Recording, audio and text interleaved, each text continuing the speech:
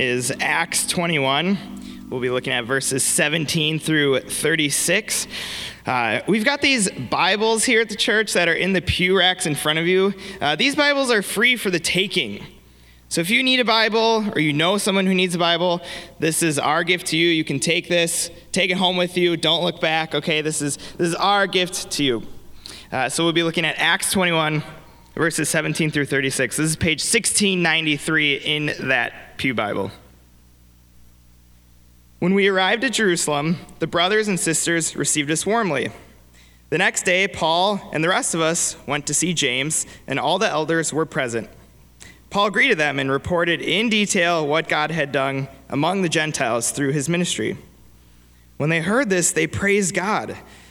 Then they said to Paul, "You see, brother, how many thousands of Jews have believed, and all of them are zealous for the law. They have been informed that you teach all the Jews who live among the Gentiles to turn away from Moses, telling them not to circumcise their children or live according to our customs. What shall we do? They will certainly hear that you have come, so do what we tell you. There are 4 men with us who have made a vow. Take these men, join in their purification rites, and pay their expenses, so that they can have their heads shaved. Then everyone will know there is no truth in these reports about you, but that you yourself are living in obedience to the law. As for the Gentile believers, we have written to them our decision that they should abstain from food sacrificed to idols, from blood, from the meat of strangled animals, and from sexual immorality." The next day, Paul took the men and purified himself along with them. Then he went to the temple to give notice of the date when the days of purification would end and the offering would be made for each of them. When the 7 days were nearly over, some Jews from a province of Asia saw Paul at this temple. They stirred up the whole crowd and seized him, shouting, "Fellow Israelites, help us. This is the man who teaches everyone everywhere against our people and our law and this place. And besides, he has brought Greeks into the temple and defiled this holy place." They had previously seen Trophimus the Ephesian in the city with Paul and assumed that Paul had brought him into the temple. The whole city was aroused, and the people came running from all directions. Seizing Paul, they dragged him from the temple, and immediately the gates were shut. While they were trying to kill him, news reached the commander of the Roman troops that the whole city of Jerusalem was in an uproar. He at once took some officers and soldiers and ran down to the crowd. Then the rioters saw the commander and his soldiers. They stopped beating Paul. The commander came up and arrested him and ordered him to be bound in 2 chains. Then he asked who he was and what he had done. Some of the crowd shouted one thing and some another. And since the commander could not get at the truth because of the uproar, he ordered that Paul be taken into the barracks.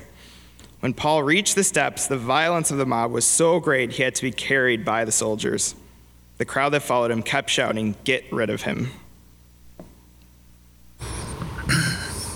Thanks, Luke. Hey, High Point, how you guys doing?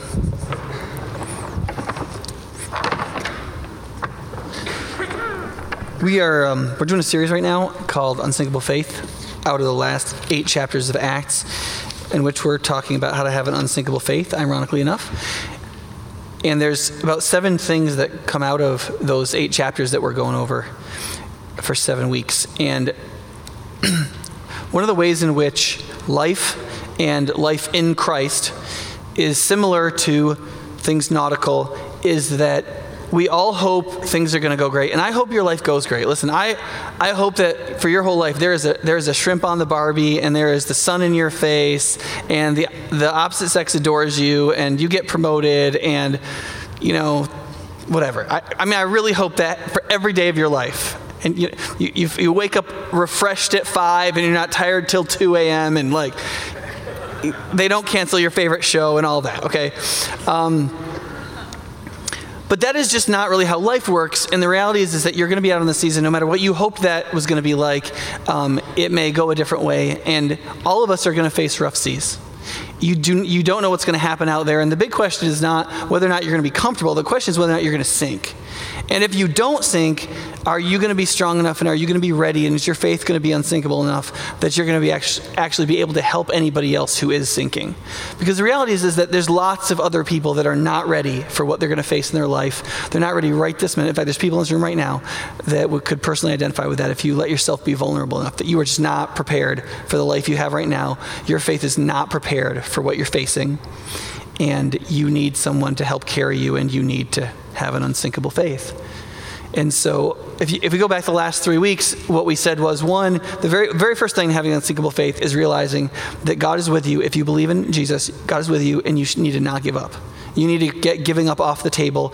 Every moment of your life is going to seem like a great moment to give up. And every moment of your life is a great moment to say, I'm going to give up tomorrow. It's a moment not to give up. And if you believe that God is with you, which the Bible says everywhere if you believe in Jesus, that God is with you, then you cannot give up. And the second week, we talked about the Holy Spirit, how you need the Holy Spirit. The Holy Spirit is God's personal, divine, empowering, and enabling and presence that comes with Christian salvation. When you turn to Jesus and you let go of your sin and your self-will and your rejection of his kingliness, and you say, you're right, I'm wrong, I accept that Jesus died for me, you not only get forgiveness and internal personal spiritual transformation called regeneration, you also receive God's personal presence in the person of the Holy Spirit, and you need the Holy Spirit. And then last week, Lloyd talked about opposition to the gospel, and he basically said, listen, you need to stick with the gospel even in the midst of opposition. Every generation says that this Christian thing will not make it into the next century. Every generation has said that. Every people in every continent of the world have said that. And I know some people say the 21st century or the 22nd century will be like every other century, and Christian faith will make it into it. Christian faith will not make it into the next century because the next century will be like every other century. It won't be. The next 100 years will be very different than many of the centuries that came before it. That's not why Christianity will make it into the next century. It will make it in the next century because the Christianity is the same. It's the same risen Christ. It is the same gospel. It is the same message of reconciliation. The same God created it and stands behind it. And whatever happens in the next 100 years, which will be in many ways different than all centuries before us, the gospel is up for it. It is the sort of vessel that was made for opposition. I don't know if you know much about boats, but there's some boats that really look terrible in flat seas. You're kind of like, who built that thing? That looks idiotic. It's not until the thing is in 50-foot seas where you're like, oh, that's why. And the gospel is one of those things. When everything's peachy for you, you're kind of like, why is it built like this? The gospel is built to work just as well in 1-foot seas and 50-foot seas. And so the boat looks a little weird. And you should learn to accept that because you're going to end up in 50-foot seas and you're going to be real glad for it.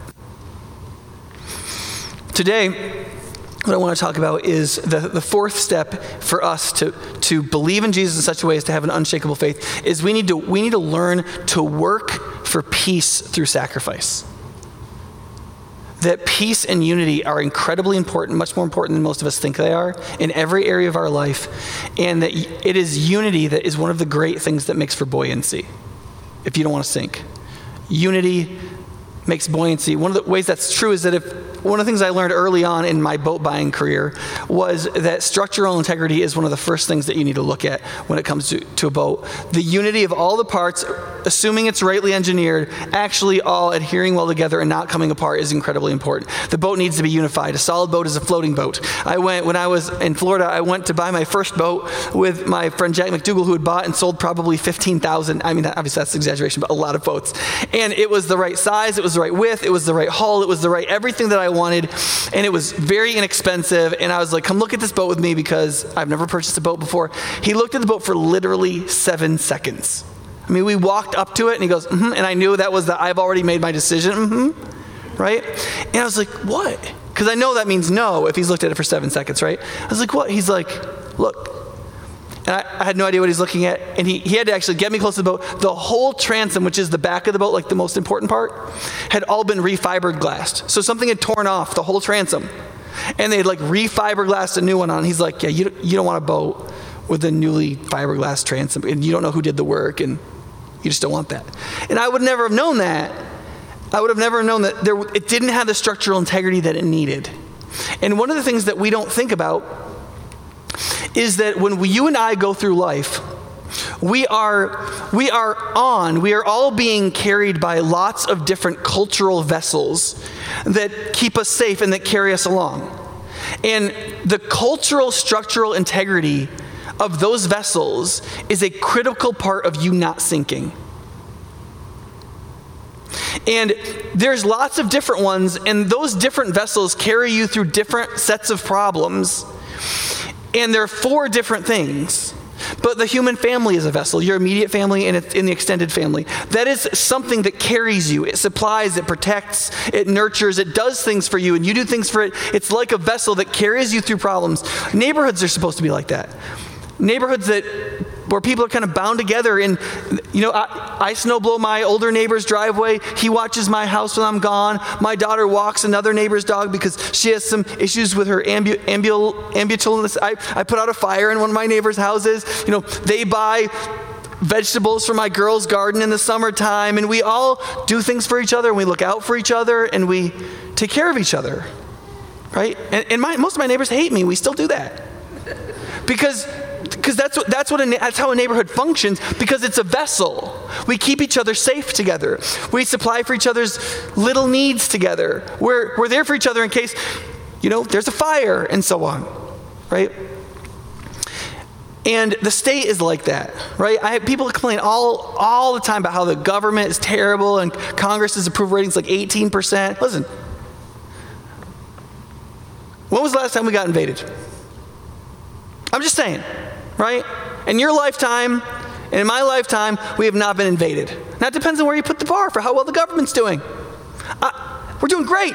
Now, you go back to Serbians that were attacked by Mongols in the Middle Ages, and you're like, and we complained about our government to them. They'd be like, they would stab us. You know what I mean? It just depends on what you expect. You know what I'm saying? And there's certain things in which we don't have to think about. When was the last time you thought about your foreign policy with Russia? You don't have to do that. Somebody's doing that for you. Whether or not they're doing a good job. Do you understand? So all these things are different vessels. And when those vessels of culture and society and church and family are healthy, when they hold their structural integrity in unity, then most of us can be at ease, and the weak that would otherwise perish are taken care of. But when they fail, when their structural integrity is compromised, we break up into smaller, pressured groups that tend to fight with each other, and the weak tend to drown. Because they literally depend on these vessels for their life. When it comes to all structures, Jesus has said that the church of Jesus Christ should live for the good and the peace and prosperity of all of those structures, and that we should be peacemakers and unity creators in all of them. So I'm going to talk a decent bit this morning about that we as a church should seek spiritual unity. But when Jesus said, "Blessed are the peacemakers, for they will be called sons of God," he was not talking about the church. He was talking about all of human society. And so people who are in economics and make buying and selling deals and structure companies and restructure them to provide goods and services for other people are creating an economic vessel that you depend on. You'd be like, well, I don't like some of those corporations work. Yeah? Well, you trust it. You trust the economic vessel enough that the average person has 3 days worth of food and 2 days worth of water in their house on hand. That's how much you depend on and rely on and believe in the economic vessel. And the people around you and you yourself who work in commerce, you are upholding that vessel. And that is, so you're supposed to make peace and build it for the peace and prosperity of the whole city and all people, with providing the service and making a profit in mind. And people in government are doing the same thing. And to the extent to which they're Christians, they should be seeking the peace and prosperity. They should be unity creators and peacemakers among all people in all these, and whether it's that or whether it's you doing something about the gossiping that's happening at a water cooler or the way one family member is treating another family member. It doesn't matter what vessel or what sphere or what area it's in. But if you and I are fulfilling what it means to be a Christian, we're following the great peacemaker. We believe in and have been remade by the great reconciler. And we are sons and daughters of God. And we demonstrate that by being peacemakers in all spheres and in all areas of human life. But that certainly is not least true of the church. The church is God's specifically created vessel for the faith and the faithful. If you're a Christian, you inhabit this vessel, and it is the thing that is supposed to come around you and that you're supposed to be part of, and it is the vessel that makes your faith unsinkable. Your faith is not unsinkable by yourself. It becomes unsinkable as God brings you together with another community. And in places where there is no church, people dramatically struggle in faith. High Point was approached by a town in northern Wisconsin just recently by some people there who are Christians, and they said, we don't have a church that believes the gospel. We want to lead people to faith. We want to encourage people in the faith, but there's nowhere for them to go in this town. Would you guys be involved in planning a church up here?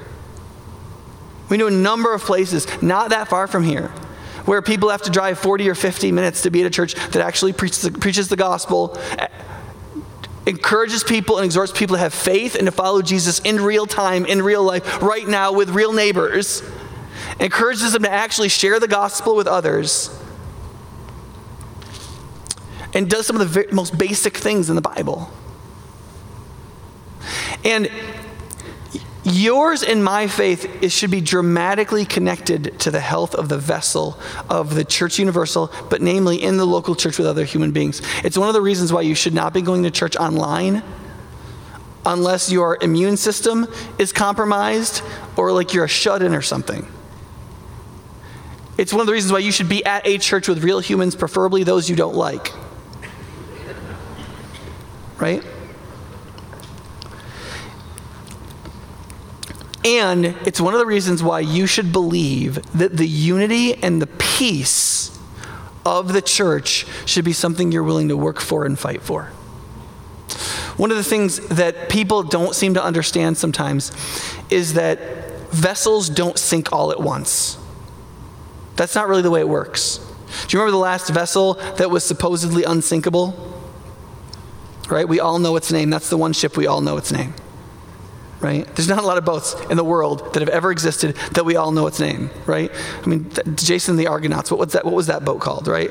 I mean, I know the Dawn Treader and the Titanic, right? And yet, when you look at the story of how the Titanic sunk, it was just a number of things that kind of happened. It hit the iceberg. Most of the people reported that they didn't think there was anything wrong when that happened. They heard a little boom, and then another little boom. Didn't sound like that big a deal. They were on an unsinkable ship, but it was enough to fill the 5 front cabins. It created a 9-degree list, which was enough to flood the front deck, which was enough to push the water back a little further, which compressed and it just, a little step after a little step after a little step, and 2 hours later, it was going down, and then it stood up, and then it split. And you see, you and I believe that the vessels in our life are just going to be fine. This is how people end up in refugee camps. This is how people end up slaughtered in the tens of millions by their governments, which happened a number of times in the last century. This is what people, human beings, just believe and take things for granted. The sun just keeps coming up and going down, and so they think they'll be at peace tomorrow. They think their marriage is going to be fine. They think their kids are just going to grow up and be okay. They don't think that the natural, most basic, most central vessels of their life require them fighting for them every day. But yet they do. The vessels in your life require enormous vigilance if they're not going to sink. Every one of them. None of them can be taken for granted. They're all gifts of God. But God does not guarantee that they will maintain themselves, and we know from the entire history of humanity that they don't. Families do not maintain themselves. Governments do not maintain themselves. Freedoms do not maintain themselves. Economies do not maintain themselves. Banks don't maintain themselves. Schools don't maintain themselves. Nothing maintains itself. And if you don't recognize how every vessel that carries you requires you to fight for its unity and integrity, if you don't realize that you participate in every moment in the structural integrity of the vessel that is carrying your life, In the seas of what happens around you, you'll be the kind of person that feels a little bump and thinks everything's fine. And you will not provide for yourselves the kind of leadership that you need, nor will you yourselves fight for the kind of unity that is required to hold the structural integrity of the very vessel that carries your life and that provides safety for the weakest among us.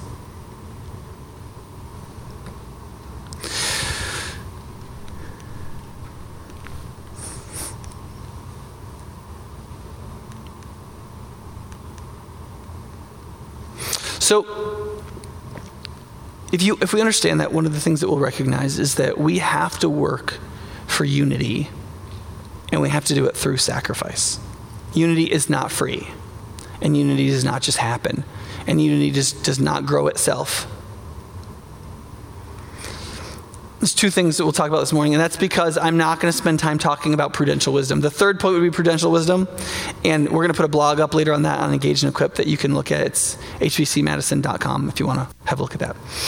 The first is that we have to first understand that working for unity is as important as fighting for purity. Working for unity is as important as fighting for purity. Because people who go to churches like High Point, I mean, High Point is a certain kind of church, okay? We're the kind of, High Point's the kind of church like, we believe in Jesus, we believe in the Bible, we believe in the gospel, we're not moving, we don't care how much our culture disapproves of us. I mean, that's, if you've been around a while, you know, that's how it is. And a lot of people recognize that you have to really be careful about upholding the truth because everybody is always engaging in special pleading against it, right?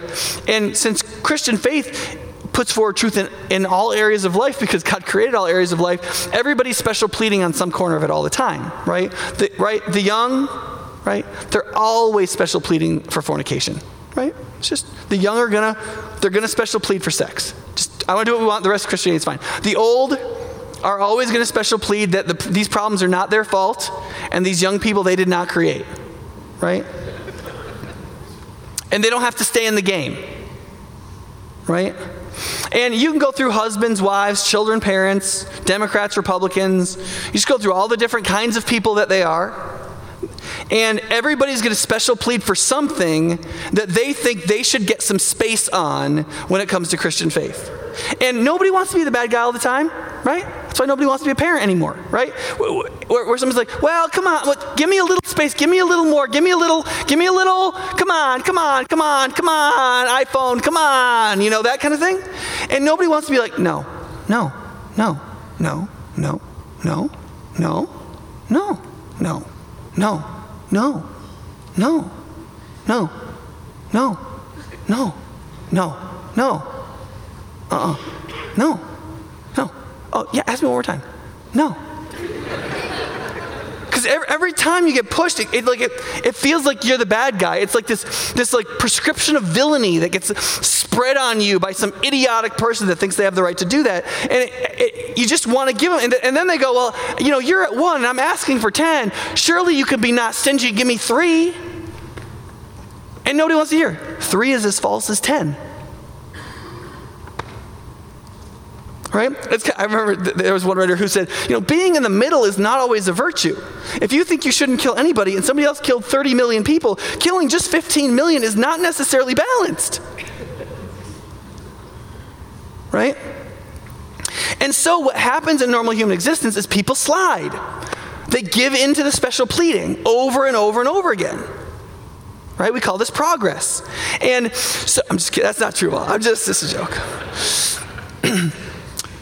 When you give in to righteous pleading and pleading for justice, it's progress. When you give in to special pleading, it's called wickedness. And all of us have to face that all the time. And the gospel faces all the time because the gospel is always looking at sinners and saying, look, you can't do that stuff. That's not what you were made for. That's not what the truth is. You've got to come to truth. The truth isn't coming to you, right? But when those kinds of people, the kind of people like that gather in a church, be careful. Because those kind of people know that you have to fight for truth. You have to fight for purity. You have to be on your guard all the time. You have to recognize, you have to be in a position to get pushed around with the special pleading and be ready to say no. And when that's your posture, it is so easy to be the person that doesn't realize that working for unity is just as important as fighting for purity. You could see this in Acts 15 and Acts 21. If you go back to Acts 15, there's this place where the non-Jewish peoples are becoming Christians. And there's this huge question of how Jewish do you have to become a Christian? And the right answer to that is you don't at all, right? Judaism is the womb, the baby is Christian faith. And the two have something in common, but there is a clear distinction between the two. And so in Acts 15, Paul comes to Jerusalem and he's ready to fight. Because he knows that the Jewish Christians are going to be like, they got to be somewhat Jewish. And Paul is ready to fight, and he's going to be like, no, they don't. Right?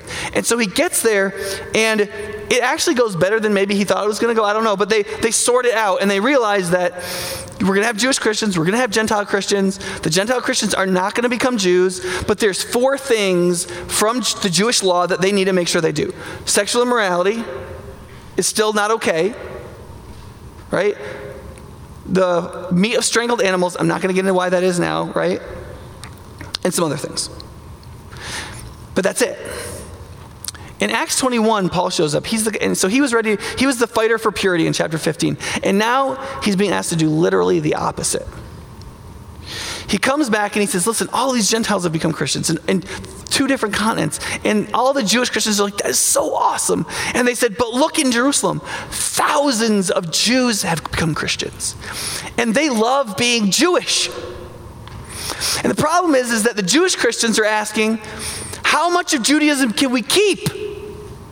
And the Gentiles are saying, how much of Judaism can we leave?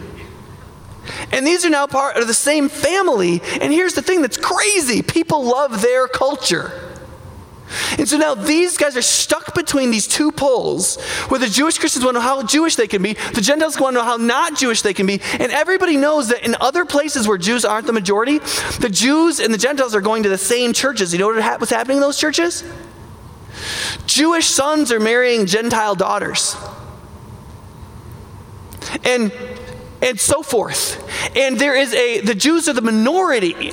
And so whenever you have a minority culture and a majority culture within this new society, what starts to go away? The minority culture. And so the Jews are looking out and they're seeing outside of their enclave that this Paul, who doesn't insist on Gentiles becoming Jews, ultimately what that's going to mean is it's going to destroy our cultural identity. You're going to get rid of us. Right? And there's a whole lot more going on there. But ultimately, the intricacies of gospel and law and Judaism and freedom and all those things is more complicated than the standard urban crowd is ready to sort through. And James knows is that there's a huge unity problem at stake here. And so he asks Paul to do a symbolic action that demonstrates the validity of Jewish culture in Christian faith without denying the validity of Gentiles not having to become Jews. Which is why he says, do this purification rite. And we already sent the Gentiles that letter that said they don't have to become Jews. And we still uphold that. But do this thing to hold the church together and to create unity. And he does it. And if you go into a university library and you get the commentaries written by people who don't really believe the Bible's message, almost all of them say Acts 21 could not have happened. Or they'll say Acts 15 and Acts 21 could not have happened. Because it's not the same Paul. It is the same Paul. It is the same Paul that knew in his bones that working for unity is just as important as fighting for purity. And so the same Paul that could show up in Acts 15 and say, it has to be right. The Gentiles have to be free. It is Christ and Christ alone. Is the same guy that could show up in 21 and fight just as hard for unity. And part of the reason for that is you see this everywhere in the Bible. And here's the funny thing about it. You usually see the call to purity and the call for unity right next to each other. The same verse that says, blessed are the peacemakers, for they will be called sons of God. The very next verse says, blessed are those who are persecuted because of righteousness. That is, they are not bendable to people who want to make them back down on the truth. For theirs is the kingdom of heaven. Well, which is it? It's both, right?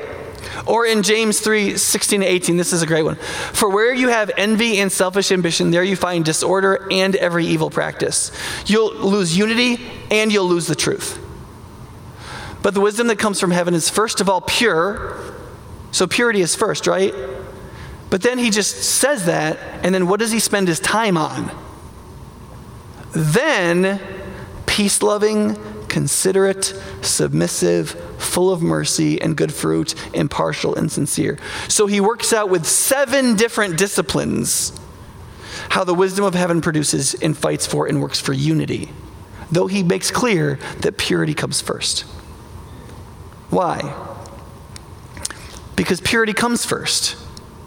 And if you believe that, you're very prone not to be humble and submissive and merciful and long-suffering with other people to produce as much unity as you possibly can while still submitting to the truth.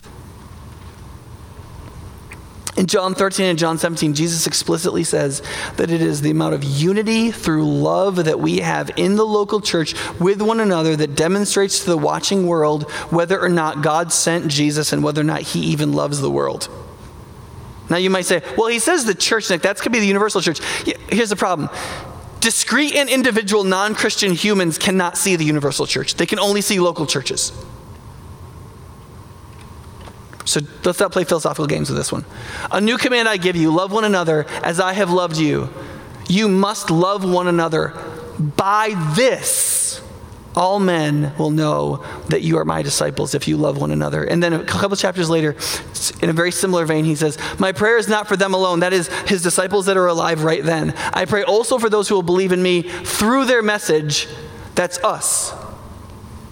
That all of them may be one, Father, just as you are in me and I am in you. That's a lot of oneness right there. May they also be in us so that the world may believe, note that so that clause, so that the world may believe that you have sent me. I have given them the glory that you gave me, that they may be one as we are one, I and them and you and me. May they be brought to complete unity that's a purpose to let the world know that you sent me and have loved them even as you have loved me. Do you see, both of those sections are claiming that the entire purpose of the church in persuading the watching world that God has sent the Son, Jesus the Christ, to redeem all people from their sins, to draw them into union with God, and to actually create unity and reconciliation between humans and with humans and God is entirely dependent on how much love people see between us and how much practical peace and unity really exists, not on the basis of our doctrinal purity. Is it because our doctrinal purity is important? No, it's because the watching world doesn't have a clue what doctrinal purity should look like. The non-Christians are going to look at us and be like, well, I don't know if you got your Christology right. It's faithful to Nicaea, but probably not Chalcedon. They don't care about that. They don't know anything about it. They're never going to look at us and be like, your doctrine's wrong. But without the gospel, without any biblical knowledge, they can look at us and know whether or not there is peace and unity and tranquility among us, and whether there is a vessel that can carry people and can make faith unsinkable. Ephesians 4. This is Paul, right? He says, for as a prisoner of the Lord I urge you. So he's already in prison for this, which he did for unity's sake, not truth's sake, right? He said, I urge you to live a life worthy of the calling you've received. What's that? What's living worthy look like? Be completely humble and gentle. Be patient, bearing with one another. Why? Make every effort to keep the unity of the Spirit through the bond of peace. The unity of the Spirit through the bond of peace. Why does that make sense, and why is that explicitly related to our new identity that comes from believing in Jesus? Why? Because there is one body, that is the body of Christ, one body, one Spirit, just as you were called to one hope when you were called, one Lord, one faith, one baptism, one God and Father of all, who is over all and through all and in all. So he says, if you look at your identity and what it's made up of, it is the exact same for every single one of you. If you really believe that, and if your identity is in those things and not other things, then what should naturally be produced is unity. You really don't have that much to fight about. And the things you fight about, to the extent to which they move in on those things, aren't worth it. It means that your priorities are screwed up. You don't know what's more important than other things. Right? It's like when my oldest daughters fight with each other. It's because they believe that a pair of pants and whose it is and did somebody fold it right is more important than their sisterhood. Right? It's a values problem. And it demonstrates that you don't know who and what you are when you have certain kinds of disputes. There are a couple of parents that like that illustration. That was great. In Hebrews, very similar passage. Do you notice here the standard? The standard here is make every effort. Make every effort to keep the unity of the Spirit. Oops, wrong way. Make every effort to live in peace with all men. That's not just the church. That's the whole world. Make every effort to live in peace with all men and be holy. That's going to keep us busy for a while, right? Live in peace with everybody outside of you and strive to be holy personally, just like Jesus yourself. We're going to be at that one for a while, right? For without holiness, no one will see the Lord. See to it that no one misses the grace of God and that no bitter root grows up to cause trouble and defile many. Now think about that for a second. See what he's saying? You need to make every effort for there to be a unity of the Spirit and to create peace. Why? Because what happens to people outside and inside the body of Christ if you don't do that? If you and I don't do that, then people outside of the body of Christ are not going to see that the fundamental work of God is gracious and generous, that he wants to save and redeem and reconcile. And so people will miss the grace of God. You see, that's exactly what the verse says. If you don't do that, the result will be, if you don't strive for personal holiness and a relationship with others, the peace, then other people, when they look and they will miss the grace of God, they won't see it. They'll miss out on the very thing that God is trying to communicate through who we are together. And what will happen to people inside the church? All of our wounding of each other won't get healed. If we're not humble and submissive and loving and caring and gentle with one another, and if we can't rebuke and be rebuked, and if we can't say, hey, that really hurt me, and what's going on with this, and I feel like you've left me, and what about this, and if we can't do that because nobody's humble and gentle enough in spirit, nobody's seeking of unity enough, nobody cares whether or not there's a wound, because that wound is a breach in the structural integrity of who we are together, and we should care about that, because when those cabins flood, everything lists. What happens is that there are people in this room right now where bitterness is growing in them. You can't see it above the ground, but there's a twisted root deepening out of their soul and thickening and destroying and defiling their spirituality and their relationship with everybody because they haven't been able to get it out, and nobody's drawn it out of them. And so it hasn't been snapped and dug out and broken off and poisoned with its own poison. And so it festers and grows, and inside the body of Christ, among us, in marriages and between people and in friendship relationships and within ministries and between staff members and between staff and elders and between new people who visited and people who've been here for a while and different generations and between services and between worship teams, and bitter roots can grow. And do you see how all of that relates directly back to how passionately we believe in personal holiness and the bond of peace, and making every effort to live in peace with all people? In Romans 12, it tightens the noose a little more. If possible, as far as it depends on you, live at peace with everyone. There's a bit of a theme, right? Every effort, everyone. working for unity is just as important as fighting for purity. Should we fight for purity? Absolutely. Can we have unity without purity? It's not worth having. Do we want one of these paltry, based on nothing, gospel-losing unities? I have no interest in that. But I do not want to have a conversation with Jesus after a life of fighting for purity, even in his name, if I have not seen that working for unity is just as important. In the church, as a first principle, and then among all people in all vocations. The last is working for unity requires brave sacrifice. One of the things that we need to recognize is that unity always has a cost, because forgiveness always has a cost.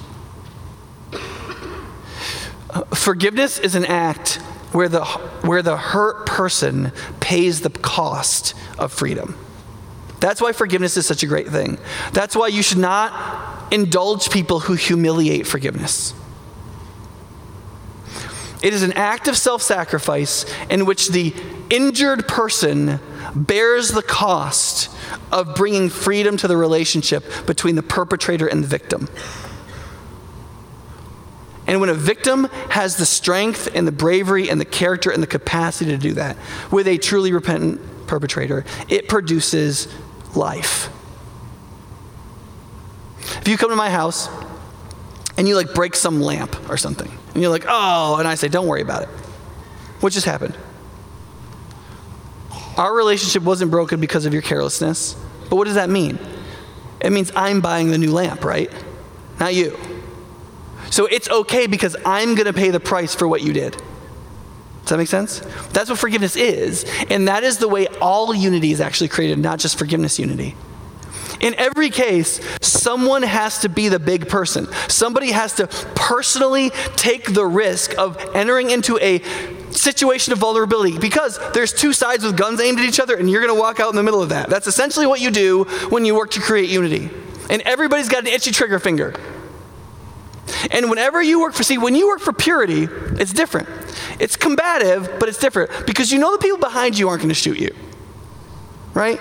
You know the people in front of you might shoot at you, but you know which team you're on and they all know what team you're on. The minute you work for unity, you get shot from both sides. Both sides will come to hate you. Both sides will misjudge you. Both sides won't listen to what you're saying. Both sides will assume you're really on the other side. And people on both sides will take advantage of the vulnerability of working for peace to destroy you for their purposes. And that's why we don't work for unity because we're going to win. We work for unity because we follow the Jesus who laid his life down and himself died to purchase unity for anyone who would accept it. Think about this. The Apostle Paul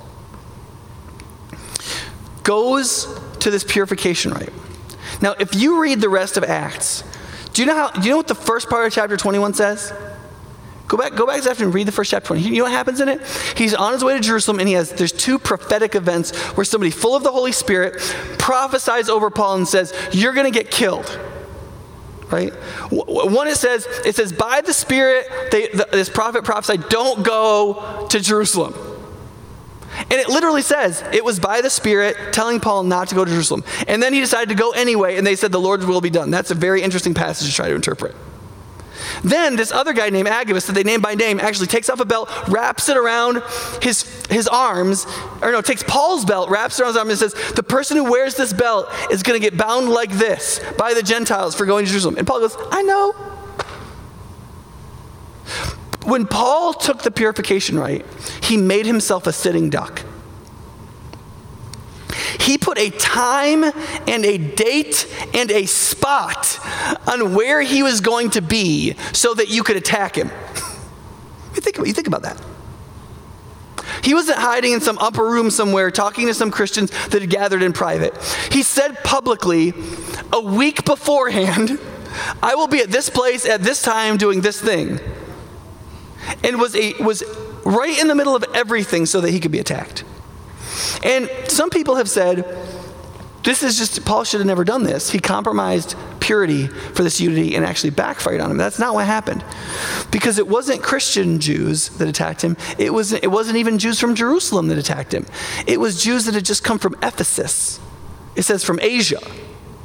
And they recognized Trophimus, who lived in Ephesus. So these were people who were in the riot about the goddess Artemis that we read about a couple weeks ago, and where they put a Jewish guy forward so the Jews could say, hey, we don't have any part in this, and they shouted that guy down. And so the Jews in Ephesus had taken a hit because of the Christians, because Gentiles thought the whole Christian thing was a Jewish sect. And so now they were here, and these guys were mad, and you can understand why. And so they lied, and they attacked Paul, and listen, it was not surprising to him.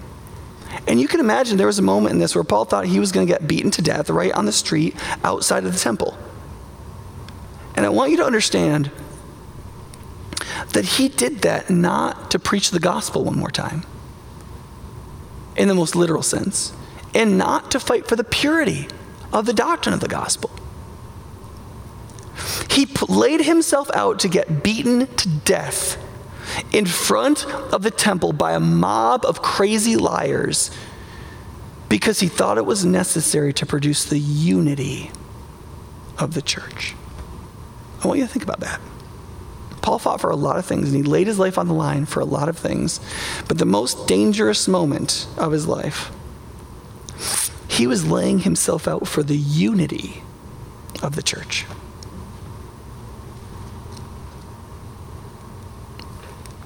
If you want to memorize one passage from a number of these sermons, especially this one, I would encourage this one because it's all there.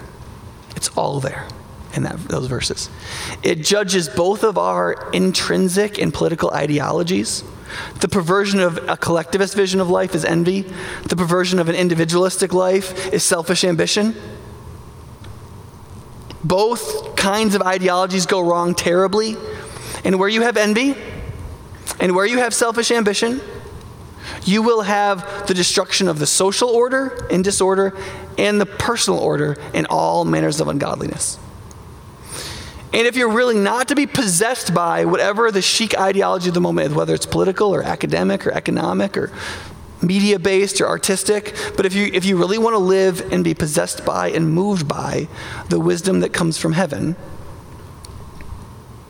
you will recognize that first and foremost is the purity of the gospel. Jesus, the Christ, God Almighty, become man, crucified and risen for the sins of all people, so that anyone who repents and believes will be forgiven, justified, regenerate, and filled with the Holy Spirit for the redemption of all people and for the glory of God forever. And then these 7 things. And they will all be difficult to do. In fact, they will all be impossible to do. And so I would not encourage you to first and foremost look at those list of 7 things and write them on your hand or tattoo them on your inner wrist in Greek so that you look cool. But here's what I think you should do. I think you should look at all those things and you should think about the one who fulfilled them perfectly for you. That's what I think you should do. I think you should look at that and you should say,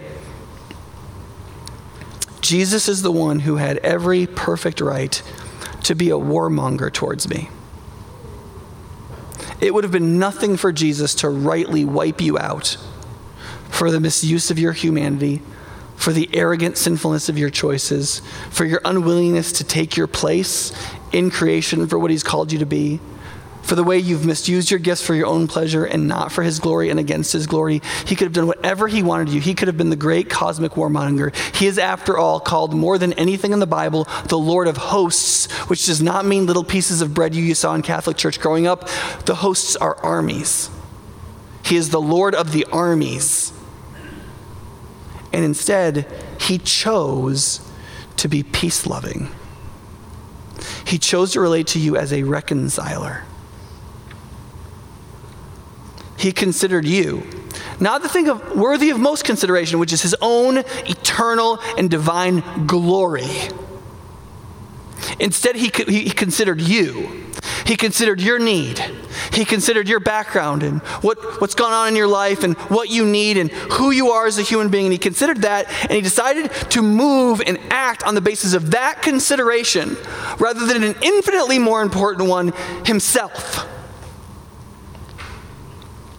And he therefore submitted his own rights to that consideration of your need and my need to become a human being and to live and die for us, which of course is full of mercy, and everyone he's redeemed is the fullness of his good works. And he was impartial toward you because there are other people that deserve salvation more than you. In fact, there are probably people that you have hurt.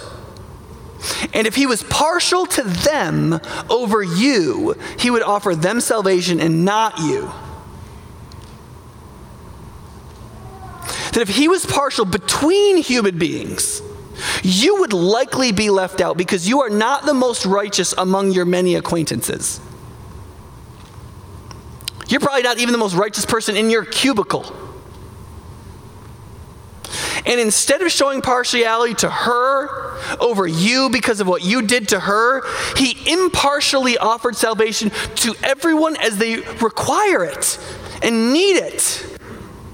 And then demanded forgiveness happen between the impartial people. And he is the only being that has ever existed who can be said to have a morally sentient mind, about which we could say without immediately bursting out into ironic laughter, that he has been sincere in every word and in every action he's ever done. You say what you want, but sincerity is lacking in all of us. So much. Jesus has never uttered an insincere word and never taken a heartbeat lengths of action in an insincere direction toward you or anything else in all of creation. And that is the one who invites you to trust him, to enter into the vessel he has created called the church, to work for its unity as strongly as we would ever work for its purity. And not only that, but to be so strengthened by that working for unity that we would go out into all the vessels of the world and to work for their unity and their peace and prosperity, for the good of every human being, no matter how God-denying and church-hating they might be. And you will only be able to do that if you believe that Jesus is that great.